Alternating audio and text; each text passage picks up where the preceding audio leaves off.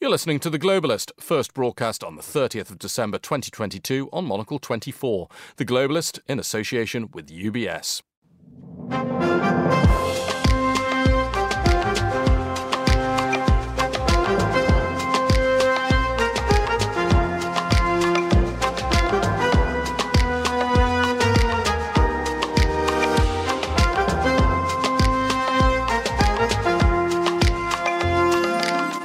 Live from London, this is The Globalist. I'm Guy Delaunay. Coming up, Ukrainians count the cost of Russia's latest missile strikes. We'll be hearing how they're coping after almost a year of war. And a Brazilian great has gone. I got the gift from God to play football. I try to give my best, to give the best for the people, for the crowd. We'll be paying tribute to Pelé, who's died at the age of 82. Plus, Bibi's back.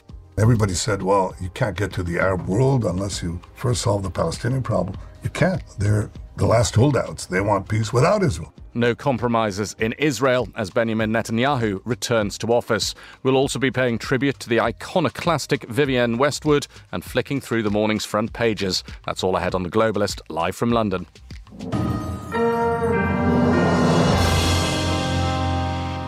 But first, a look at what else is happening in the news. Belarus has summoned Ukraine's ambassador after Minsk said it had downed a Ukrainian missile that had strayed over the border. Kiev said it suspected Russia of creating a deliberate provocation amid the ongoing war. European health officials say COVID-19 restrictions on travellers from China are unjustified. They reckon that Europeans already have high protection against COVID and that the risk of imported infections is low. And British fashion designer Dame Vivienne Westwood has died aged 81. We'll have more on the style iconoclast's fashion legacy later in the show. Now, early this morning, residents in Kiev were told to head to air raid shelters amid a Russian aerial assault. Authorities in the Ukrainian capital said Russia launched an attack by drones and that Ukrainian forces had shot down more than 50 Russian missiles. I'm joined now by the Ukrainian journalist Natalia Gumenyuk, who's in Mykolaiv, and by Jenny Mathers, the senior lecturer in international politics at Aberystwyth University. And Natalia, if I can turn to you first, please. Just bring us the latest. We've had a large aerial assault yesterday. Is it more of the same today? No, and I'm talking from Kiev, from the Ukrainian capital.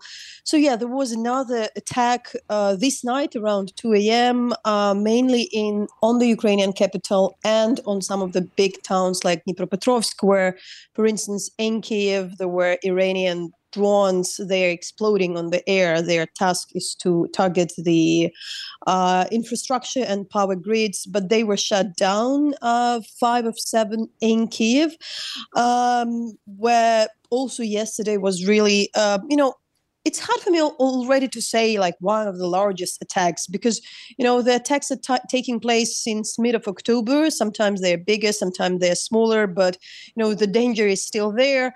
Yesterday, there were 85 cruise missile sent to all over the Ukrainian territory and 35 air aviation bomb sent on Ukraine. I'm not also speaking from the attacks by artillery from the Russian territory and where they can, in the borderline regions where they can access Ukrainian territory with the ground artillery. But what is important to say that, yes, the Ukrainian air defense is, though it's on the stretch, but it's coping. So out of where more than 50 cruise missiles, rockets were shut down. So if you really look to the results, it's a few hours of a nightmare and things might happen. Things might happen everywhere because also if the Ukrainian air defense working, there can be, some debris can fall onto some building. There were 2 people killed in Kharkiv region yesterday. There were around 28 houses, private houses, or those where people live or not, were damaged. I just wonder, Natalia, for people in Kiev and indeed the other cities in Ukraine which are facing this air barrage, are people leaving or are they becoming inured to the danger?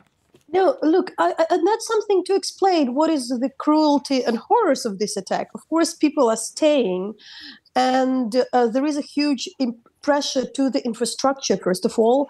But for instance, we have the Christmas holidays, and if, for instance, the last week, I live in Kiev, it differs from the area you live, but we had a really strong power cuts within the days. Everything has been done that there won't be a power cut during the Christmas, and there would be New Year coming tomorrow.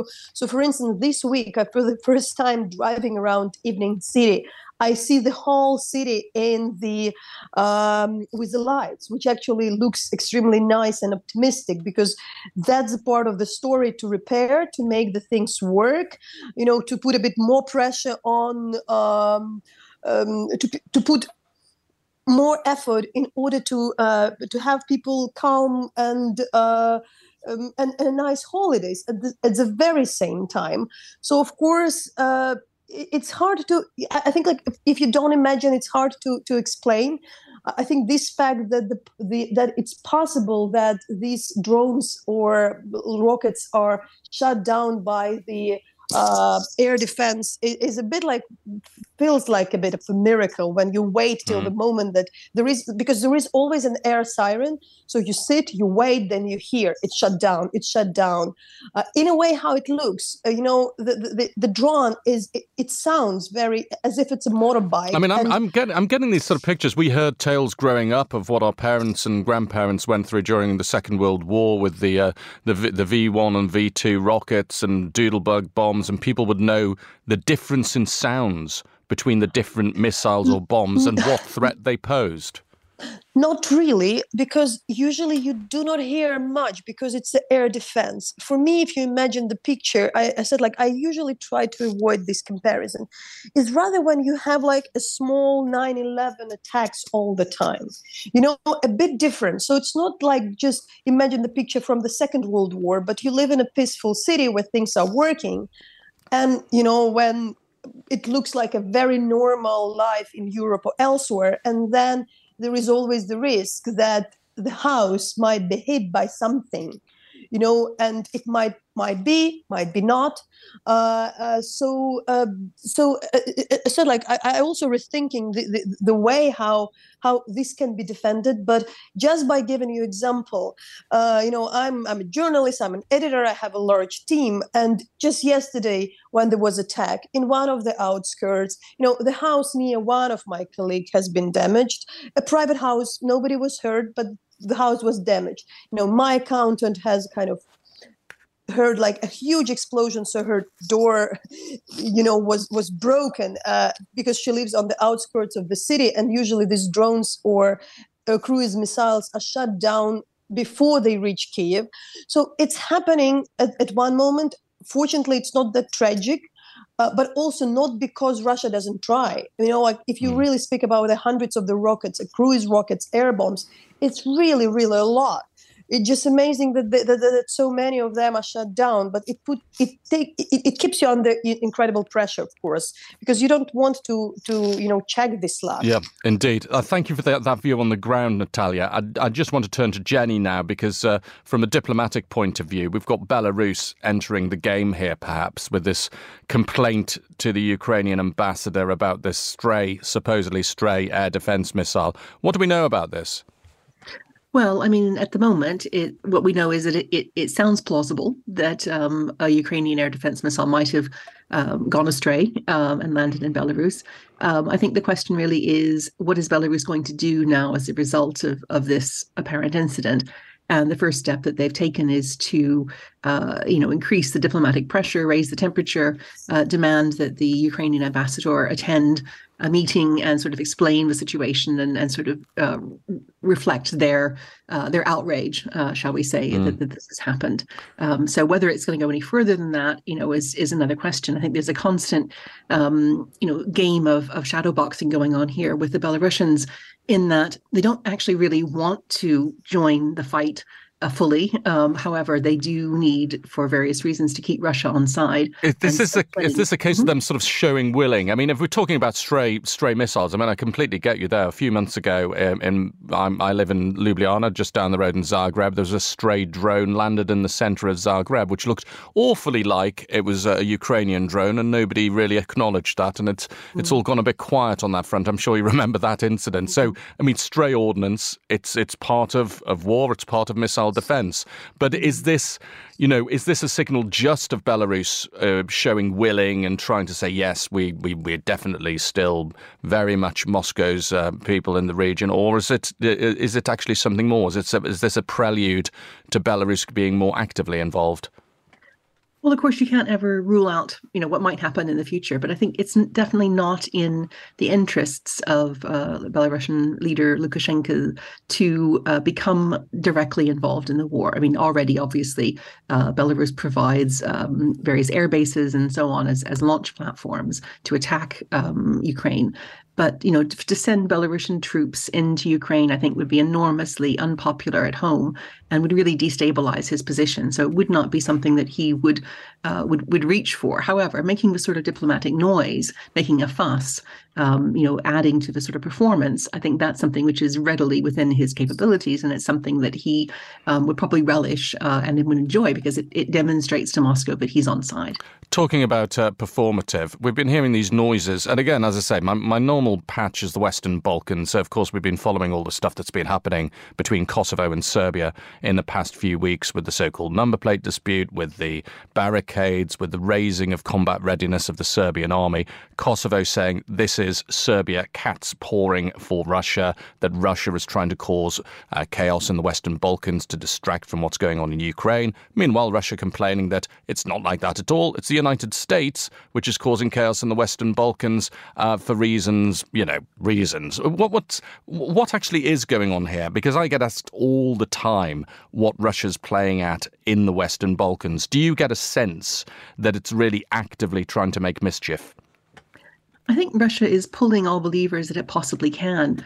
And in the current circumstances, when it's diplomatically isolated from significant parts of the international community, its levers are limited now. And so it's looking to see, okay, what can we do? Where can we create mischief, as you say? Where can we strengthen our existing alliances? Where can we encourage our remaining allies to do some things which would be indirectly beneficial to us, and to show also that, Russia is still in the game here in terms of different parts of Europe. So I think it is part of this bigger picture of Russia trying to demonstrate that it has the ability to influence events outside Ukraine, outside Russia, and that it still has allies. It still has some sort of reach. But of course, these tensions between Kosovo and Serbia are long-standing. It's left over from the wars of the 1990s and afterwards. These are things which are already there and in existence. So it's just a matter of Russia looking to sort of poke a bit and see what it can stir up and encourage. Indeed, as I often say to people, Kosovo and Serbia can quite happily argue by themselves without anybody encouraging them. Thanks very much, Jenny, for joining us. That's Jenny Mathers, Senior Lecturer in International Politics at Aberystwyth University. We also heard in Kiev from the Ukrainian journalist Natalia Gumenyuk. You're listening to The Globalist. UBS has over 900 investment analysts from over 100 different countries. Over 900 of the sharpest minds and freshest thinkers in the world of finance today. To find out how we could help you, contact us at ubs.com.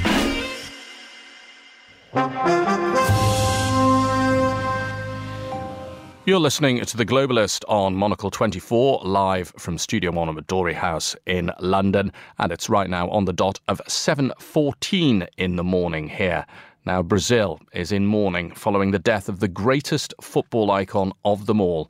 Pelé was 82 years old and he'd been suffering from colon cancer. He was one of the finest attacking talents the beautiful game has ever seen. A triple World Cup winner, he scored almost 1,300 goals in a career which lasted more than 2 decades and brought joy to countless millions of football fans. Brazil's government has declared 3 days of official mourning as the country marks the passing of the man they called their king. We'll look at the international coverage of Pelé's death later on the show, but first, for a look back on the life of the legend, here's Andrew Muller.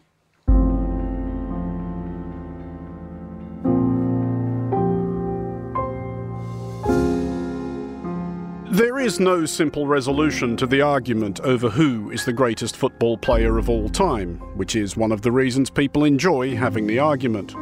But there is one football player of whom it can be said that if you don't think it is him, you have to make a pretty solid case vis-à-vis why not. You might adumbrate the merits of Lionel Messi, Diego Maradona, Zinedine Zidane or Johan Cruyff, and you might well have a point. But you know there's one other name you're always going to come up against. Edson Arantes do Nascimento, eventually known to an agog world as Pelé, was born on October 23, 1940, in Três Corações and raised substantially in Bauru. His family were poor. The footballs of Pelé's early childhood were fashioned from socks stuffed with rags and newspapers and kicked with bare feet. But as he turned out for local junior teams, he was noticed, most significantly by former Brazilian international Valdemar de Brito. De Brito took a teenage Pelé to Santos, already reigning Sao Paulo state champions, and informed the club's directors that the kid was going to be the greatest footballer in the world. As Pelé is running, is Pelé? Pelé now! Yes, there it is! That is the touch of a master! It is not inconceivable that this story may have been retrospectively burnished, but Pelé nevertheless made an early impression. He scored on his club debut in 1956, aged only 15. Less than a year later, he scored on his international debut, aged only 16. Less than a year after that, at the 1958 World Cup in Sweden, he scored Brazil's only goal to beat Wales in the quarter-final, a second-half hat-trick against France in the semi-final, and two more in the final as Brazil dismantled Sweden 5-2. He was 17. Pelé, ja det är lysande. Titta på uppvisningen. Det är makalöst. Det är fullständigt enastående. Det är 3-1 för Brasilien, Pelé. Pelé had become, as he would remain, Brazil's best-known citizen, plausibly indeed one of the most famous people alive. He was, before he'd turned 20, certainly the hottest property in world football. As he continued to lead Santos on a sequence of state and national championships which verged on the monotonous, he was besieged by colossal offers from European clubs. One picturesque yarn has buccaneering Italian industrialist Gianni Agnelli offering Pelé a stake in Fiat if he'd move to Juventus. In 1961, briefly serving Brazilian President Jânio Quadros, hoping to forestall such a calamity, signed a law declaring Pelé a national treasure. Pelé stuck with Santos. Remaining in Brazil during his prime arguably added to Pelé's global mystique. Give or take Santos's overseas tours to wring revenue from their totem, Pelé was like some regularly recurrent natural phenomenon, emerging every 4 years to show everyone how it was done before retreating into relative obscurity. Pelé won another World Cup in 1962, though in truth played a marginal role in Brazil's triumph, having been injured early in the tournament. He might have helped Brazil make it 3 on the bounce in 1966, had so many other teams not decided that if they couldn't beat Pelé, they would simply kick lumps out of him. Pelé limped home from England, doubting if he wanted to play in another World Cup. He did, of course, and football fans have been grateful ever since for the footage. In Mexico in 1970, Pelé and a stellar Brazil squad, Gerson, Tostão, Rivellino, Jairzinho, sauntered through the tournament with joyous insouciance. Pelé scored the first in Brazil's spanking of Italy in the final and had a cameo in the fourth, gleefully teeing up team captain Carlos Alberto to belt home one of the greatest team goals of all time, the beautiful game incarnate. That's not a bad ball for Pelé on the right side. It's Carlos Alberto. And what a great goal that was! Pelé finally took the money and ran in 1975, signing with the New York Cosmos in the North American Soccer League. The NASL didn't last another decade, but Pelé's brief stint in the US before hanging up his boots was credited with igniting interest in round ball football in a traditionally suspicious environment. Pelé gave every impression of enjoying his long post-football life. He continued to be showered with awards, honours and money, was made an ambassador or envoy for barely countable causes, grinned his way through guest star appearances in films, turned up at things, shilled for products, including to widespread bemusement Viagra, and was briefly appointed Brazil's Minister for Sport. But like all great athletes, perhaps especially the very greatest, Pelé was frozen in the public imagination in his youth. Sport is in many respects cruel to its champions. Even the very best are usually more or less done before they're 30. But among the hundreds of millions who watched Pelé at his peak, at the time or since, are many who would trade a good few of their years for one of Pelé's moments. For Monocle 24, I'm Andrew Muller.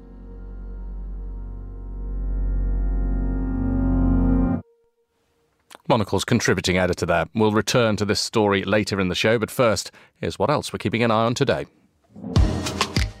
Belarus has summoned Ukraine's ambassador to complain about a stray missile. Minsk says it brought down the S-300 air defense rocket after it entered its airspace. It's the first such incident since Russia invaded Ukraine in February. Kyiv is accusing Russia of creating a deliberate provocation amid the ongoing war. European health officials say COVID-19 restrictions on travellers from China are unjustified. The European Centre for Disease Prevention and Control describes the risk of imported infections as low and that Europeans already have high levels of protection against the virus. Several countries, including Japan, Italy and the United States, have announced that travellers from China will have to produce a negative COVID test on arrival. And British fashion designer Dame Vivienne Westwood has died aged 81. Representatives from the style icon's fashion house said Westwood died peacefully on Thursday evening, surrounded by her family in South London. This is The Globalist. Stay tuned.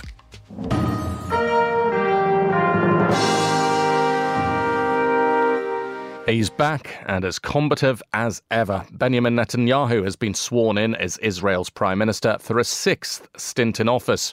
The man Israelis call Bibi has never been known as a soft touch, and his new governing coalition looks like it'll be more hardline than any of his previous administrations. It includes ultranationalist and orthodox religious parties committed to advancing and developing settlements in the West Bank.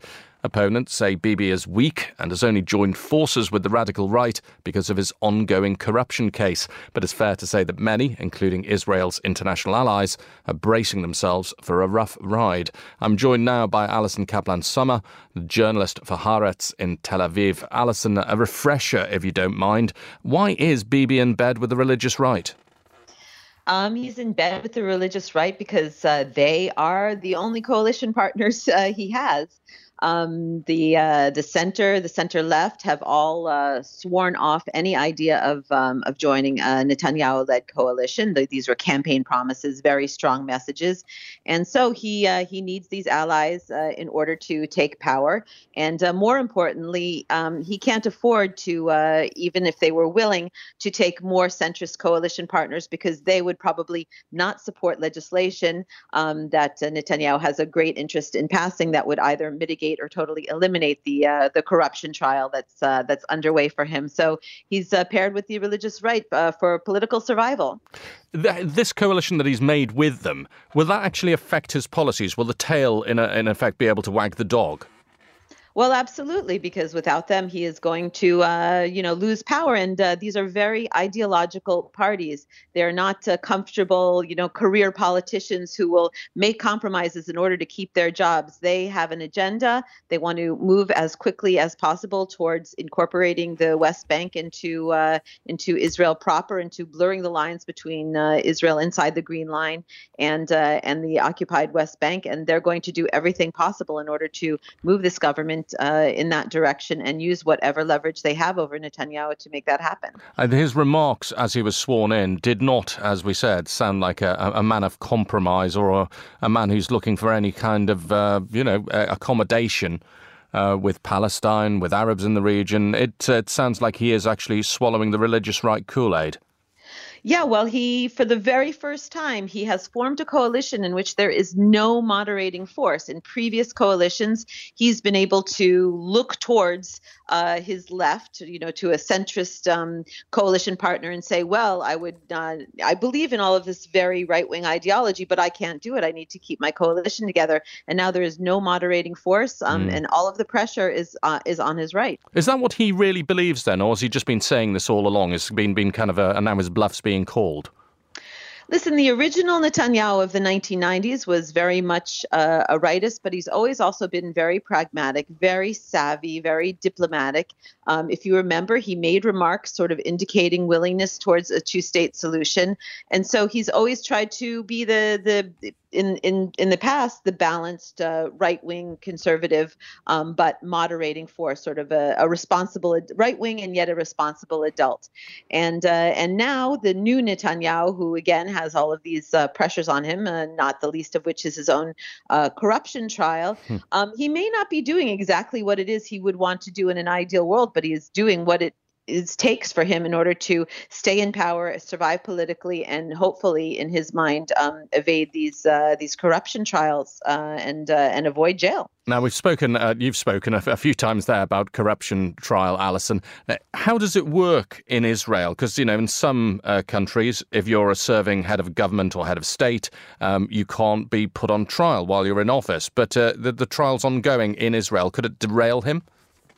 I don't think it's going to derail him. It hasn't so far, right? He's been reelected despite this trial. So one could say, if you're in the name of democracy, the people have spoken, and the trial did not deter him from political victory. But it means that high on his agenda will be passing some sort of legislation. There have been different possibilities. I mean, you could pass a law saying that a sitting prime minister cannot be put on trial. That would cancel the trial immediately. Some of the charges against him, for example, breach of trust. There have been proposals to eliminate that charge from the law books, in which case his trial would be significantly mitigated. There's all kinds of options now that he has power and to pass any kind of legislation in order to get something passed to serve his interests. As the law stands now, he is still going to continue to be on trial, but we'll see what happens once his legislative agenda becomes clear. Well, we better buckle up for that rough ride, Alison. Thanks very much for joining us. That's Alison Kaplan-Sommer speaking to us from Tel Aviv. This is The Globalist on Monocle 24.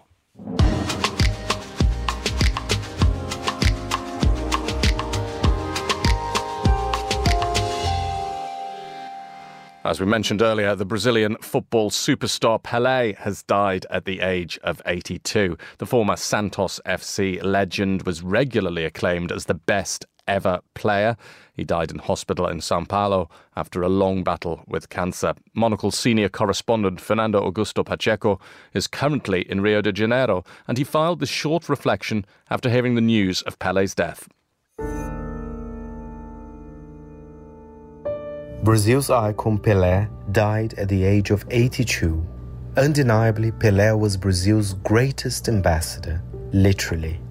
His name is one of the most recognized in the world. In the middle of the summer holidays in the country, the story will dominate the headlines for weeks to come.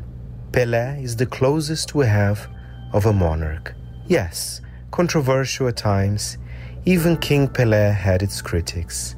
But even the critics admit the importance he had for the country. Former presidents used Pelé to promote Brazil's image abroad. When I shared the news with my family, immediate silence. Everyone knew that his health was not at its best, but it's still a shock to lose someone like him. Personally, I thank Pelé for what he did to the image of my country. He's shown us that we matter in the global stage. He certainly helped fight against Brazil's inferiority complex. Rest in peace, football king. From Brazil, I'm Fernando Augusto Pacheco.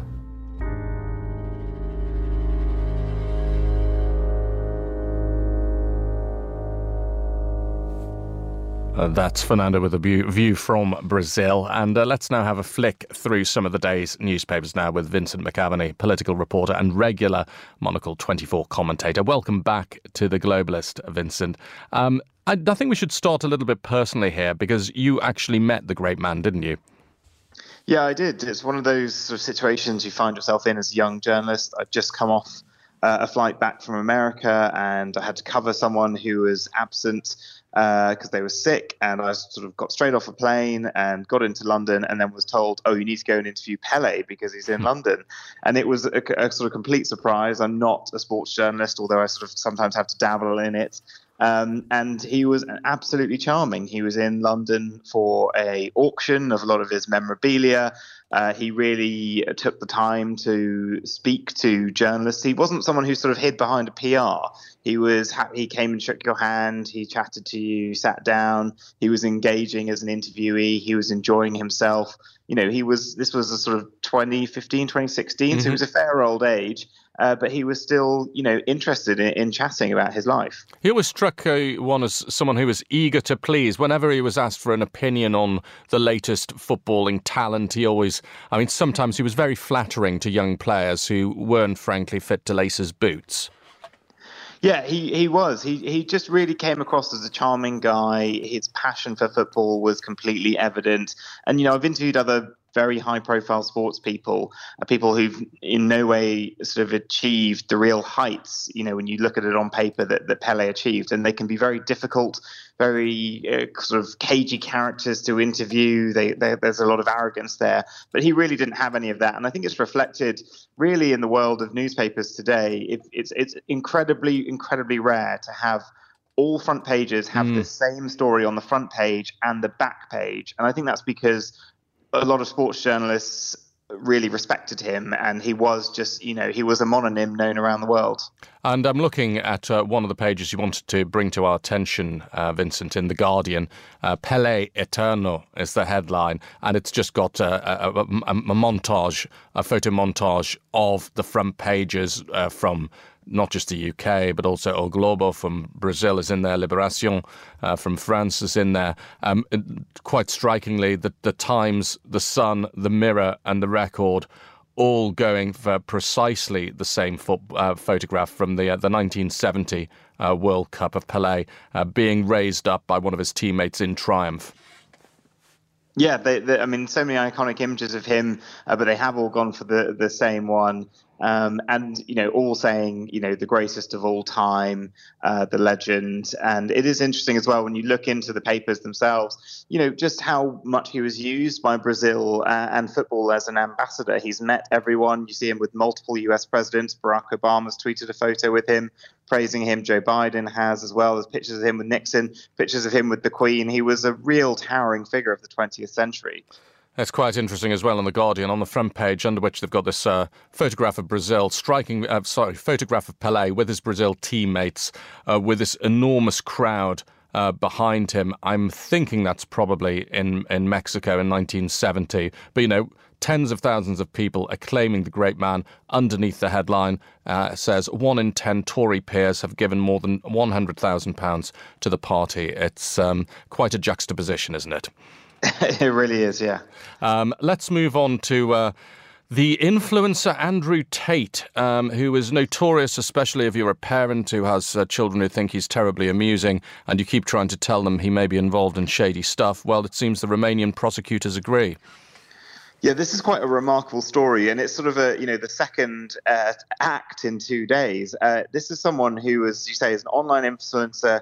He seems to be a scam artist. He's a former kickboxer, a reality TV person, and he's sort of been gaining huge numbers of followers this past year. Particularly, he got banned on Twitter, but then Elon Musk allowed him to return.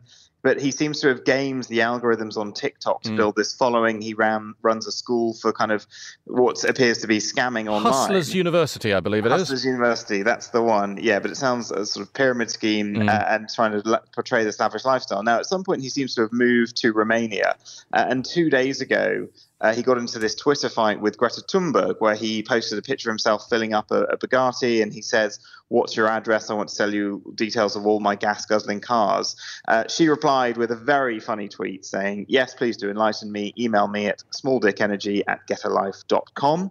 And really kind of won the internet this month, I think, with that. It's been liked 3.2 million times. He really was kind of humiliated. He then, a few hours later, posted a very weird response video, and at one point, someone off camera hands him a pizza, and Romanian authorities looked at the address of the pizza place, got a hold of his address, and have now arrested him on charges of human trafficking, rape, and forming an organized crime group. So that one little tweet from Greta Thunberg seems to have taken down someone wanted by the authorities. Greta Thunberg 1, Andrew Tate 0, it would seem. And just finally, because we're running very long in the programme today for obvious reasons, but I think it's worth highlighting this headline in the New York Times. How bad is China's COVID outbreak? It's a scientific guessing game. Yeah, because of the lack of data coming out of China, you've now got health authorities trying to figure out exactly what the picture is. Now, some experts in the UK say that they think as many as 9,000 people a day are now dying of the disease in China. They have made this absolute screeching U-turn out of the zero COVID policy. They didn't have the same kind of vaccination rollout that other countries had when they came out of lockdowns. Because people just thought that they didn't need to get the vaccine because things were going to stay as they were with these lockdowns of communities. But that has all changed. And there's suggestions here that the CDC, the American watchdog sort of for health, is going to start testing lavatory water from planes coming from China to detect levels of COVID in it and also to spot any new mutations that come from the disease as well. And it says countries are weighing up whether to or not to put in testing regimes for travellers from China who are set to start going around the world again in the next couple of weeks. So far, the US says it will be doing this. The UK, though, is still undecided on whether to do it. But it does seem like maybe the UK, once again, not learning a lesson from the early pandemic, that maybe it's best to go ahead and do this when Italy and Japan are also saying they'll require a negative COVID test from those coming from China. Well, thanks for all the review of the papers, Vincent, and also, importantly, you giving us your encounter with Pele. It was wonderful to have that on today's programme. Thanks very much for joining us. This is The Globalist. UBS is a global financial services firm with over 150 years of heritage. Built on the unique dedication of our people, we bring fresh thinking and perspective to our work. We know that it takes a marriage of intelligence and heart to create lasting value for our clients. It's about having the right ideas, of course, but also about having one of the most accomplished systems and an unrivaled network of global experts. That's why at UBS, we pride ourselves on thinking smarter to make a real difference. Tune in to The Bulletin with UBS every week for the latest insights and opinions from UBS all around the world.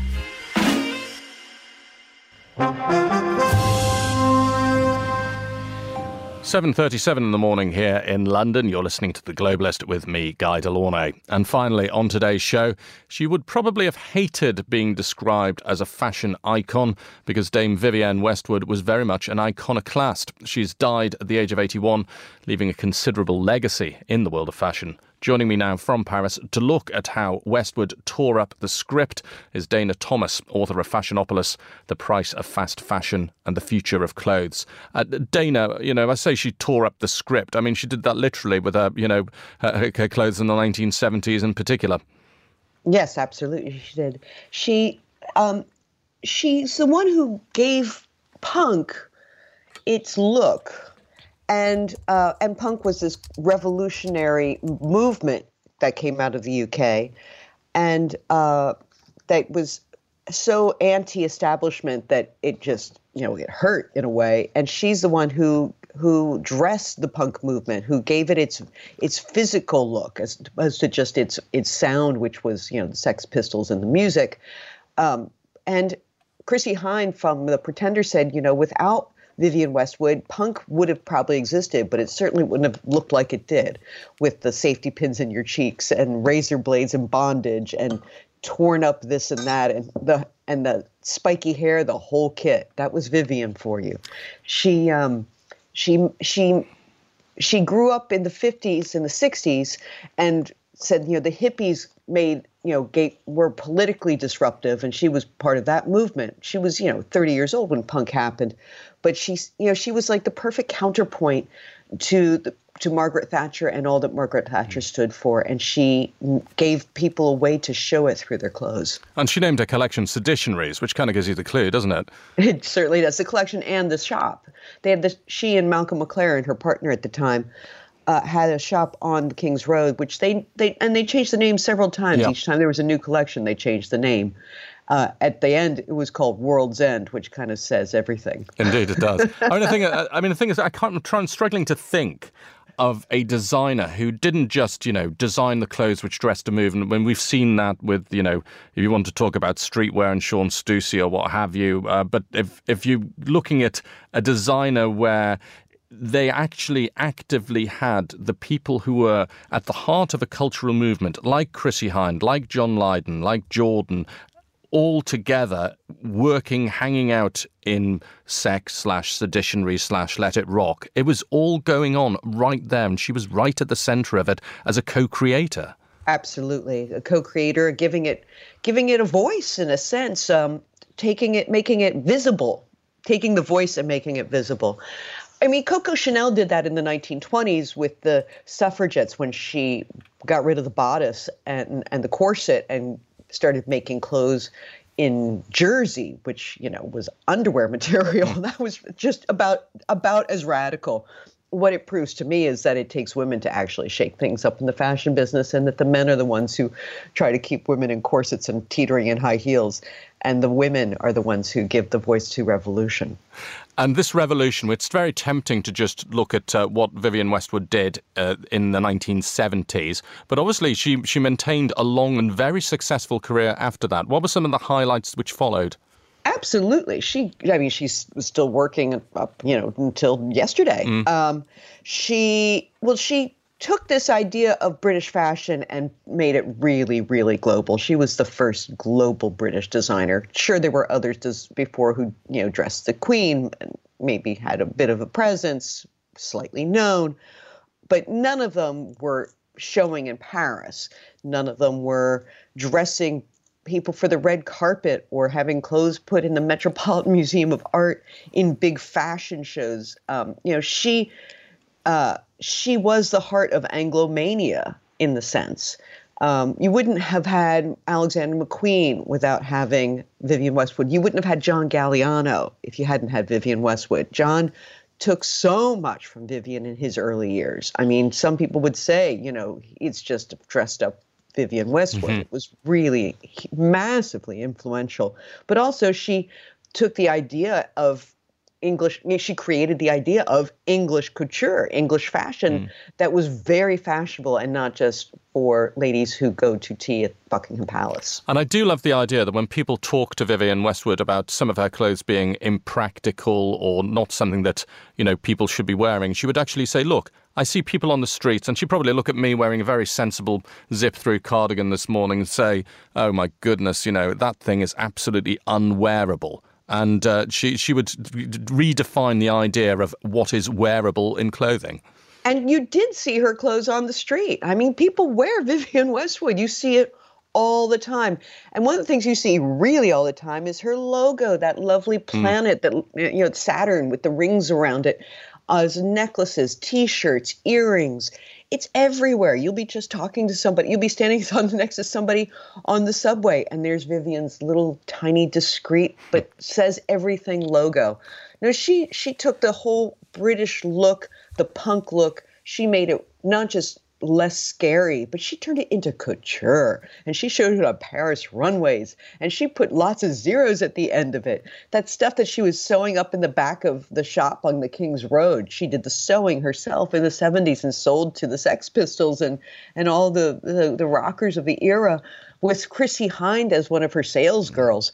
She turned that into haute couture. She was interviewed and seriously considered to take over Christian Dior. Incredible. And then they didn't. And I think that may be the greatest mistake Bernard Arnault ever made. How did I'd love to have seen that. I'd love to have seen that. It would have been genius. One thing I'm wondering, though, Dana, and one thing I've long wondered with Vivienne Westwood, is she did do this diffusion line with the little logo that you mentioned. And how did she reconcile that with her thoughts about how one really should be dressing and all the iconoclastic stuff which she'd been doing? Well, she also realized if you're going to have the power to to change the world, you've got to have the power by reaching as many people as possible and also making some money. I mean, she grew up very simply. She came from a simple family. She was originally, just stop the presses for a minute. She was originally a school teacher, preschool, elementary school teacher. I mean, can you imagine Vivienne Westwood as your teacher? How fabulous would that have been? I think that would have been fabulous. Vivienne Westwood as a nursery school teacher. I'm just looking through the glass. Emma, would you have fancied that? Yeah, hands up there. Nora, what do you reckon? Hands up there too. I think genius, right? I think we all agree that she's exactly the sort of nursery school teacher one should have had. Exactly. And, you think that Princess Diana was one too. There you go. It says everything all at once, right? Indeed it does. So she realized you have to reach as many people as possible. You have to make a decent living in order to be successful, that you can be as loud and brash and iconoclastic as you want. But if you're not selling the clothes and people aren't wearing them, you're not getting anywhere. No one's paying attention to you. So she was really, really, really great on the business front, too. And what proves that she is that she and Malcolm McLaren split when she was in 1983. And her career at that moment is when Vivienne Westwood became Vivienne Westwood, and it took off, and it carried on until today, and it will carry on forever. And if you ask the average young person today, I've got a 22-year-old next door, and you say Malcolm McLaren, she'd say who? But she came into me last night and said, "Oh my gosh, Mama, did you hear about Vivienne Westwood?" As you say, people were always paying attention, Dana. Thanks very much for joining us on The Globalist. We could go on for a long time, but I think we've overrun considerably on this programme, and we'll wrap that up. Dana Thomas, thank you for joining us from Paris to pay tribute to fashion iconoclast Vivienne Westwood. Well, that's all for today's programme. Thanks to our producers Emma Searle, Laura Kramer and Sophie Monaghan-Coombs, and our studio manager was Nora Hole. After the headlines, there's more music on the way. The Briefing is live with me at midday in London, and The Globalist returns at the same time on Monday. I'm Guy Delaunay. Thank you very much for tuning in.